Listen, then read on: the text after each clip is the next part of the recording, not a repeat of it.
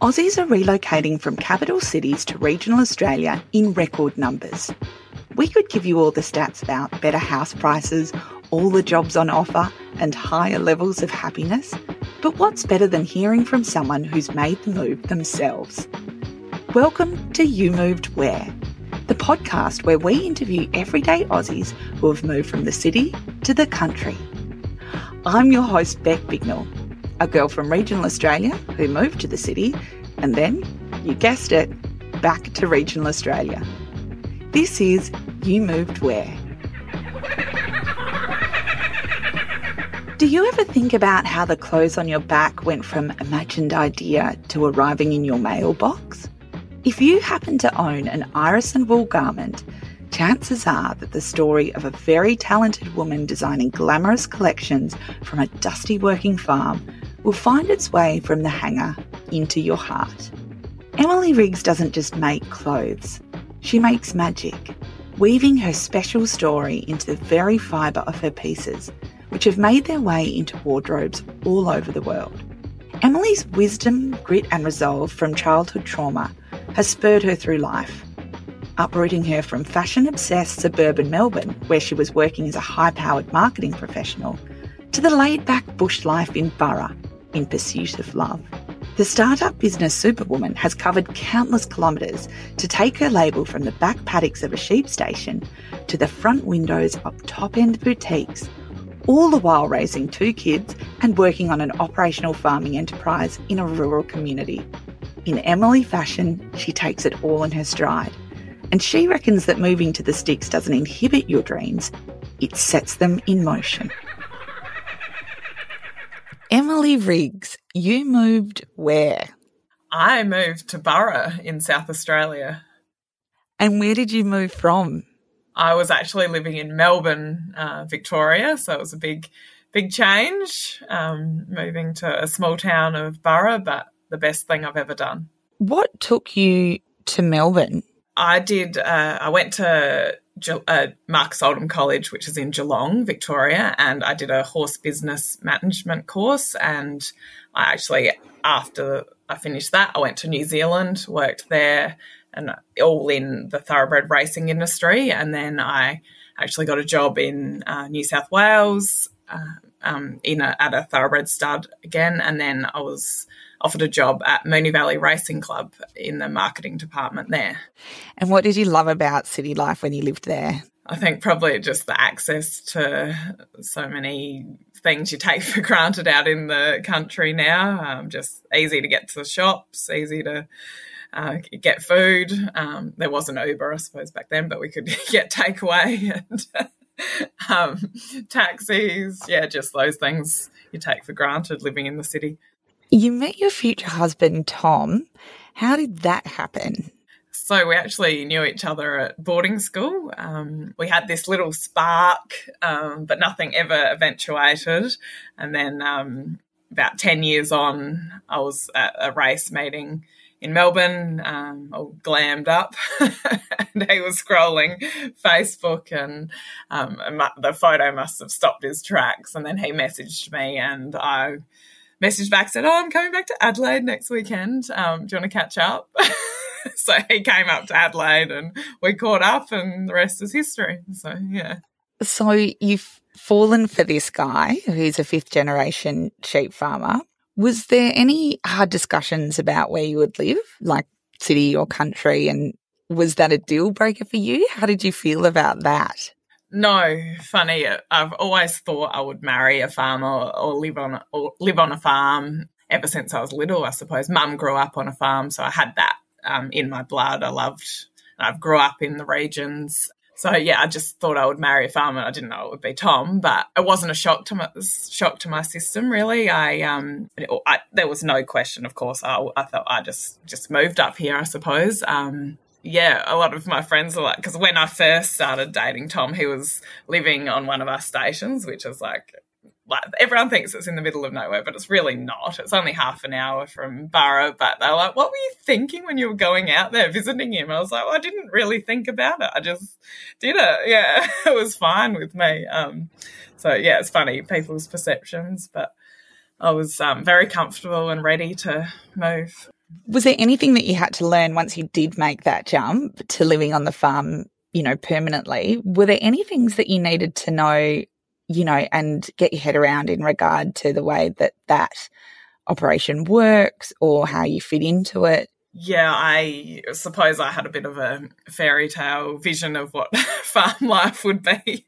I'd just obviously gone to my grandparents' farm and just didn't really help out. I got to ride horses and just all those fun kind of things. But then, I didn't realise how hard they work and what they actually have to go through. They have to Mother Nature controls it a fair bit, and they have to deal with droughts. And probably 2 or 3 years into me moving up here, we hit the worst drought on history, and just to watch that was pretty devastating for not only my husband but my father-in-law, who'd worked this land all his life and he'd never experienced anything like it. So I definitely had this idea of what it would be like, but it's reality, it's a lot different. But it's such a fabulous place to be living and bringing up. We've now got 2 kids, so very lucky. And I suppose, every farm has its own unique specialisation. Like in your case, it was wool, or it is wool. As someone who's grown up on a sheep farm, I know that sheep have a very, there's a knowledge that you need to know about them. Like, for example, when we bring people down and try and get them into some sheep work, and they always stand in front of the mob. No, they're not going to move. Like all of the things that you pick up, I guess it's much like with horses, there's a particular language for the particular animal. How did you get your head around everything sort of sheep related, especially given the business that you go on to create focuses on wool? What was that like for you to learn about sheep and wool? Yeah, I suppose, as you said, with the horses, I sort of had an understanding, you don't stand in front of them if you want them to go through a gate. And I always watch my uncles and that work with sheep, and I know how frustrating they can be. So I'm definitely not a natural with them. I'm a bit unco, I'm not a coordinated person. But yes, the more you work with them, the easier it gets, and I sort of have an idea of what I'm doing, but I wouldn't be able to go out and drench a whole mob of sheep myself or anything like that. I reckon you would, because you can do anything. But I also think it's really special that you have such a direct relationship with the animals themselves, because obviously wool is the foundation of the business that you went on to create. Tell me about fashion. You first felt a buzz for fashion when you were 10 years old. Why at this age did it resonate with you? Yeah, I was actually diagnosed with non-Hodgkin's lymphoma, which is a cancer of the lymph nodes. And at that same time, Mum was in the battle of her life with breast cancer. The amount of times I say it, I still cry, sorry. And so I knew, when the doctor walked in, I knew what he was saying when he said, Emily's got non-Hodgkin's lymphoma. And the first thing I said was, oh no, I don't want to lose my hair, as a almost 10-year-old does. A year into my treatment, Mum actually lost her battle. She was only 43. I was, I did lose my hair. And a lot of people just assumed I was a boy because of the short hair and in all these gawky clothes and wearing a cap or whatever, and I just looked like a boy. And then I suppose that was when I turned to fashion, and I loved dressing up, and kind of was a shield to what I was actually going through. And so looking back then was probably when my first seeds of my business, Iris and Wool, were planted. And then fast forward 20 odd years, I marry my farmer husband, who's a merino sheep producer, and I fell in love with wool as well. And it's a beautiful, natural, renewable, biodegradable fibre that, it's incredible that it's grown off a sheep's back, and then you can turn that into a jumper. And so I just thought ignorance is bliss. that why not create Iris and Wool? And here we are in my 5th year of business, and it's been such a rewarding journey so far.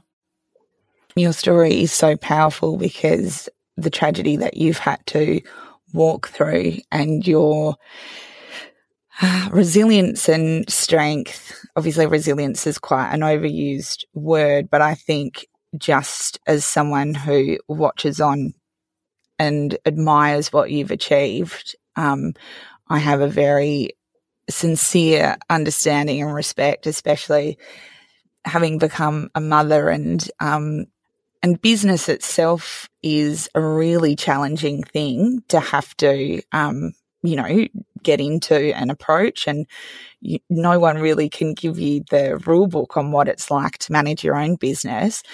You started Iris and Wool, and it's really boomed over the years. It's been supported by some amazing organisations like Buy From The Bush, an online platform that highlights, amazing products and businesses in the bush.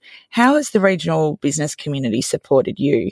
Oh, it's actually been incredible, really. Buy From The Bush, I was lucky to be featured when they first started and it was my first year of business. So I got access to a lot of a customer base that I wouldn't have if they weren't around, and gave me media attention. I got to go to Sydney and sell to all the city people in Sydney, and I'll be forever in debt to them. And then the Grazy Her community, who's a fabulous magazine, they have featured me a lot and supported me. The Rural Room you were very supportive when I was beginning Iris and Wool, so thank you. And just the wool growing community, I think, really love what I'm trying to do. They can I suppose they can relate to me because I'm on a farm, I'm married to a farmer, and I'm trying to do the best I can to promote the fabulous qualities of Australian merino wool. I'm actually heading over to Western Australia on Friday to the Darkin Sheep Fest. Yeah. So I'm speaking at that, which is an incredible opportunity and very grateful. It's just, I think the wool producer, all the wool growers have been fabulous. I can't thank them enough, and I think hopefully I'm doing them proud and getting the fibre out to the masses and showing that farmers actually do care for the animals. You wear so many hats. You're not only orchestrating all of the fundamentals of the business, the design, the creativity, the logistics, but you're also the face of the business. So you're telling the story, you're speaking, you're going to so many different events. How do you manage all of those different things, especially being a mum as well? I'm personally very interested in how you manage to do it all. Well, yeah, the juggle is real. My house is always a pigsty. So I'm not the most organised person, but I don't know, it just gets done, I suppose, and I try and take every opportunity that comes my way. And I have a very supportive husband and in-laws. They pick up the slack with the kids, and we're lucky here. All my sons just started school this year, and then my daughter, we have daycare, or rural care it's called here. So my daughter goes there 3 days a week, and I've actually just employed someone 2 days a week. So I'm feeling like the weight's lifting a bit off the shoulders and I'll be able to get out there more. And I still get mum guilt. I just feel guilty being away a fair bit. I am tired. But it's just so rewarding what I do. I don't feel like it's a job. Very grateful I can do what I can do. But yeah, it's not as glamorous as it may look. Starting a small business in the regions is in itself like a huge achievement. I suppose Tom obviously runs an enterprise with his family, so you would have had access to watching that happen. But where did the inspiration come from to start the business? Yeah, good question. I just wanted to do something for myself, I suppose, and I just had belief in myself, I suppose, and I have had a good support system around me, good mentors, and it's just, I suppose you just there are mistakes you make, but you learn along the way. And I just really believe in what I'm trying to achieve. Hope I'm going for many years to come. Grace, the producer, and I were also talking, and we were sort of having a look at everything online. Your products are just incredible, and I can attest to the quality because we have some that feature in Homespun that Heather Mitchell and Claire Vanderboom wear, and they just come up so beautifully. It's not just a fashion label. You've got incredible taste. So you're on trend. You're keeping up with the fashion that's happening kind of globally. Tell me how you kind of participate in the fashion world from where you are in Burra. I try and travel around a bit to different events and do pop-ups, and I suppose with the internet, it's easier to showcase and get your name out there, and with social media, it's easy. And I suppose I've kept my followers. I've shown like all my rawness as well. So I feel like I'm more than just a fashion brand. I'm a lifestyle brand, I suppose. I share my story with them, and I feel like they feel that they can speak to me. I do all the social media, so it's me speaking. It's my way of, I suppose it's my unique point of difference compared to all my competitors. I believe that's how I've been able to grow and cut through what is really a saturated market. But you can't just sit behind the screen. You have to get yourself out there. And public speaking used to be like my worst nightmare, but now I actually quite enjoy it. So it's true. The more you do it, the easier it gets. And yeah. And I think you're so generous in sharing your story, because having that visibility and having that access to someone like you who is being really vulnerable is really helpful for people who are going through a similar experience. And also, like you say, it gives a very personal quality to the story. Your business name has a very special connection. Can you please tell me, where does Iris and Wool come from? The iris was Mum's favourite flower, so that's why I've used iris, and then the wool is obviously for the wool, and just makes it obvious that it's merino. Well, it doesn't make it obvious it's merino wool, but it's just a nod to the fibre. And we also have donated to the McGrath Foundation in honour of Mum. Also donating, I've made these little children's beanies, and I'm donating them to all the newly cancer diagnosed children in South Australia to a charity called the Childhood Cancer Association. They create hospital bags that they give to all the new families that have been diagnosed, and they're going to pop my beanie in those hospital bags, and then I'm also going to donate $1 from each sale to them as well.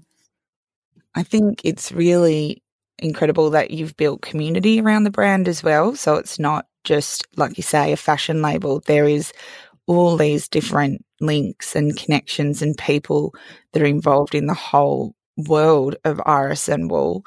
And that's, remarkable, because I feel like that's probably a bit of a point of difference in the world of fashion.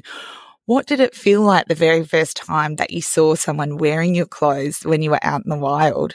I still have to pinch myself when I see someone out. Yeah, I had a doctor, or my husband did something, or Tom did something to his shoulder when he was playing footy, and this was a couple of years ago. We had to take him to Adelaide, to the hospital there, to the doctor, and I was wearing one of my jumpers, and as soon as I walked in, she said to me, "Oh, are you wearing some Iris and Wool? Is that some lovely Iris and Wool?" I was like, "Yes, I am Iris and Wool." And then last year I was just like randomly driving in Adelaide, side street somewhere, and there was someone literally just walking on the side of the road in Iris and Wool. I was like, oh my God. Yeah. So that was pretty cool. It's not just people out in the wild that are wearing your clothes, Em. In April 2021, Mia Friedman did a video entry of your clothing and shared it to her huge Mamamia platform. What was it like when you saw that video and all the views and shares and comments? Wow, that was insane. That was like a real moment for the business. I sold out. She featured these jeans that I did, which are merino denim jeans, and I sold out over 100 orders in a day, and just the reach, the influence that she has is incredible. She's a real powerhouse, and it's a credit to her for what her brand she's built. She's very much a role model for me. Again, I'm be forever in debt to her, who's just insane. I mean, you're so humble, but what an experience to have, a creation that you've come up with in your mind. Then you've created it, you've taken it out into the community, and it's been so well received, very organically. What do you draw from in your regional setting to help inspire the pieces that you create and the vision of the business? Yeah, it's definitely my lifestyle that influences me. I do look to what's going on in the Northern Hemisphere because they're obviously a season ahead of us, but it's definitely all I design for, for what I like, which I need to start design because I'm quite tall and I get a lot of people emailing me, oh, can you please make this dress shorter? I was like, okay, I'll do that. I need to remember to do that. But yeah, in all honesty, I just want people to be able to wear it forever, and being wool, it does last forever or for a long time if you look after it. Yeah, it's just, I suppose, my whole being here in Burra is a huge influence. And how important was sustainability to you when you were starting your fashion business? Yeah, I feel like the future of fashion is like all traceability, sustainable, natural fibres. It's the way of the future, and that Gen Z, that's what they want. And it's very important, I suppose, to be where it's just nicer to wear natural fibres. Like they breathe, you don't feel all clammy, and I think it's just important to have that in the back of your mind when you're designing and creating pieces, because obviously there's a lot of fast fashion that goes on out there. Tell me about Burra. What is it like to live there?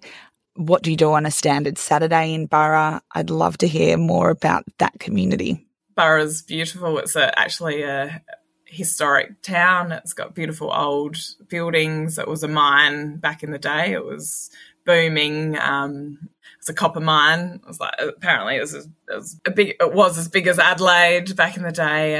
It's beautiful. We've got like I said, all the old historic buildings. We've got an area school, which is good for the kids. Sport, being in a community, people, they love their footy and netball. It's just a very supportive town, which is actually quite a touristy town, so we get a lot of visitors throughout the year. And you're also, obviously, in South Australia, you're very close to the wine region. Often the South Australian regions are romanticised for being wine country and that sort of thing. But what does the bush represent to you as someone who actually lives there and works there, and it's your whole life?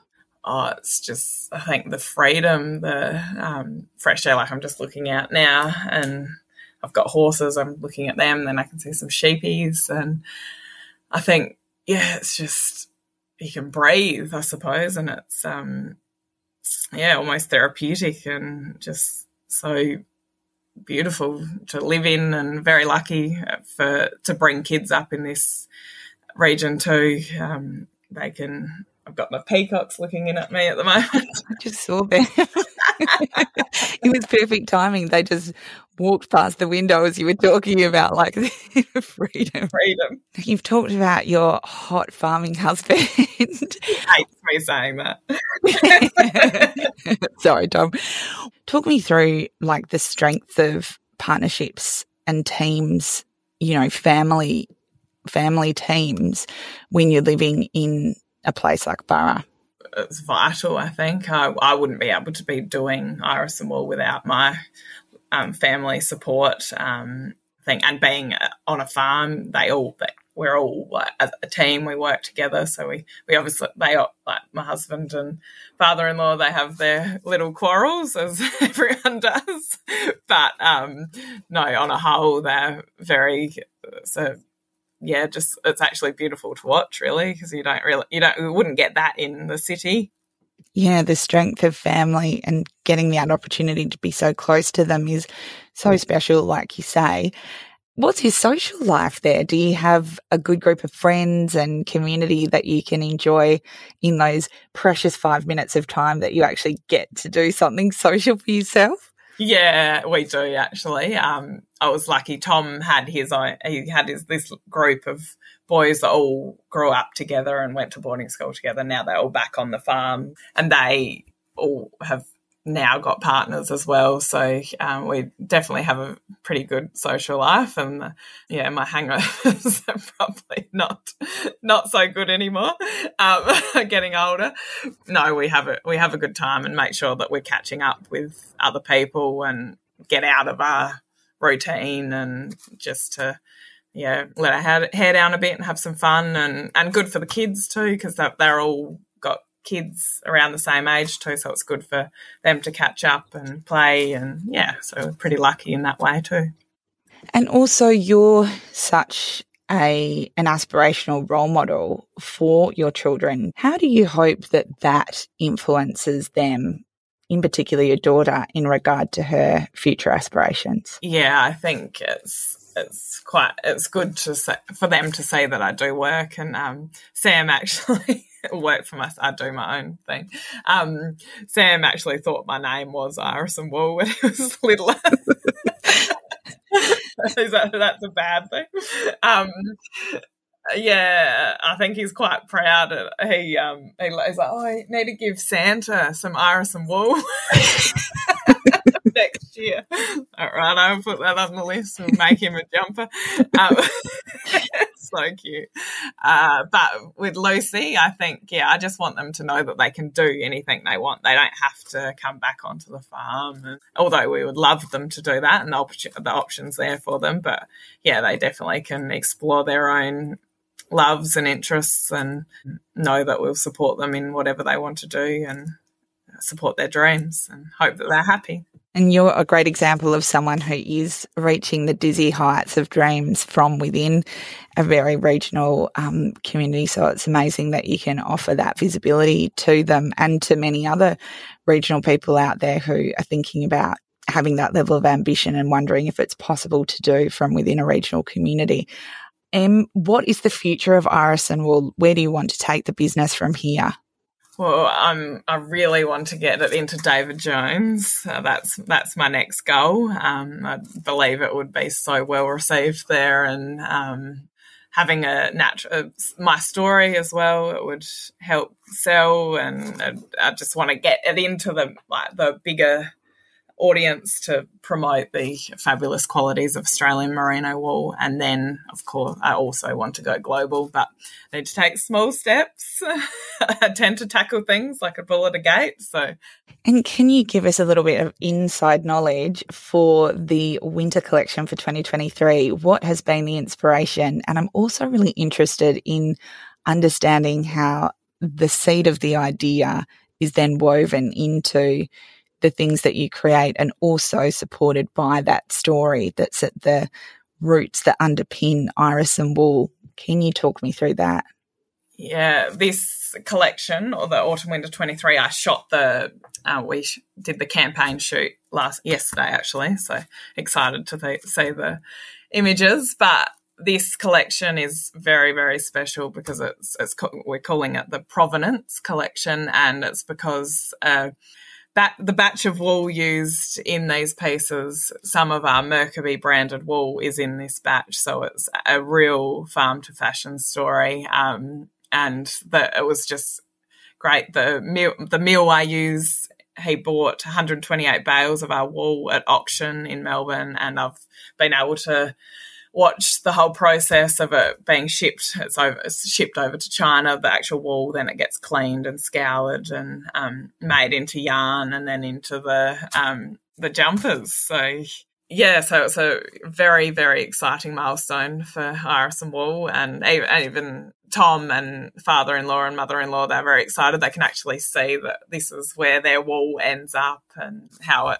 it's built. So it's a real back to our roots collection. It's bigger than what I've done before. It's, hopefully well received. What a tangible expression of that whole journey. I really can't wait to see this collection, Em. That's so exciting. It's interesting, isn't it? Because you sort of hear around the traps that people sort of assume that country people get around in, flannelette shirts and things like that. What is your influence, do you think, on the way that people perceive regional people and what you can wear and being proud of your appearance and things like that? I just feel like, there is that perception that we go around in the Akubras and everything. Just believe nowadays you can wear what you want, really. You can wear what makes you happy, what you feel good in, and I love that. I love that we can do that. And what do you feel like you might have given up and what have you gained by moving from the city to Burra? Probably what I've probably given up is maybe some friendships. It's just been hard with the distance, and I guess that would have happened anyway with kids and everything. Your time gets limited. But I've gained so much moving to the country. I've married my hop farmer. I've got 2 beautiful kids. I've got iris and wool that brings just so much joy, and I feel like I've just been given this confidence I've never had before by living in the regions, and it's just a great way to live and bring your children up. Yeah, getting a bit emotional there. Yeah, it's making me emotional too. It's a pretty good segue into the final question, really, which is, if you were to pitch living regionally to people in the city, what would you say? Just do it and come and experience it. It's just the best, really. I feel like you wouldn't look back. You'd think, why was I living in the city when I have all this beautiful space and a beautiful community? And, just do it. Em, thank you so much for your time today. It's just been such a fascinating journey to go on with you, and very emotional as well. I think what you have overcome in your life and the example that you set for all of us in the regions is incredibly powerful. Thank you for being so generous with sharing your story, because I know that can take a lot of energy, which as a mum and a business owner, a wife, and all the other roles that you play, is incredible that you can manage all of that. So thanks for joining us today, Em. Thanks so much for having me, Beck. You Moved Where is made on the land of the Kenyang people, with Emily Riggs joining us from the land of the Ngadjuri people. We would like to acknowledge the Aboriginal and Torres Strait Islander people as the traditional custodians of the land and pay respects to elders past and present. This episode was produced by Grace Rouvray and hosted by me, Beck Bignell. Make sure you follow us wherever you get your podcasts, because on next week's episode, you'll hear stories like this. And I didn't really understand what this Australia was, or, as a foreigner, what I perceived Australia to be until the first time we went to the country. When you can stand on the back of a ute and just look out towards the horizon, and see sort of the bend of the earth, that feels like the real Australia. I don't know. You Moved Where is brought to you by www.movetomore.com.au and the Regional Australia Institute. Move to More is supported by the Australian Federal Government, and if you head to www.movetomore.com.au, you can search almost 2,000 regional towns and cities to find your favourite regional destination. And in the same place, find your dream home and job.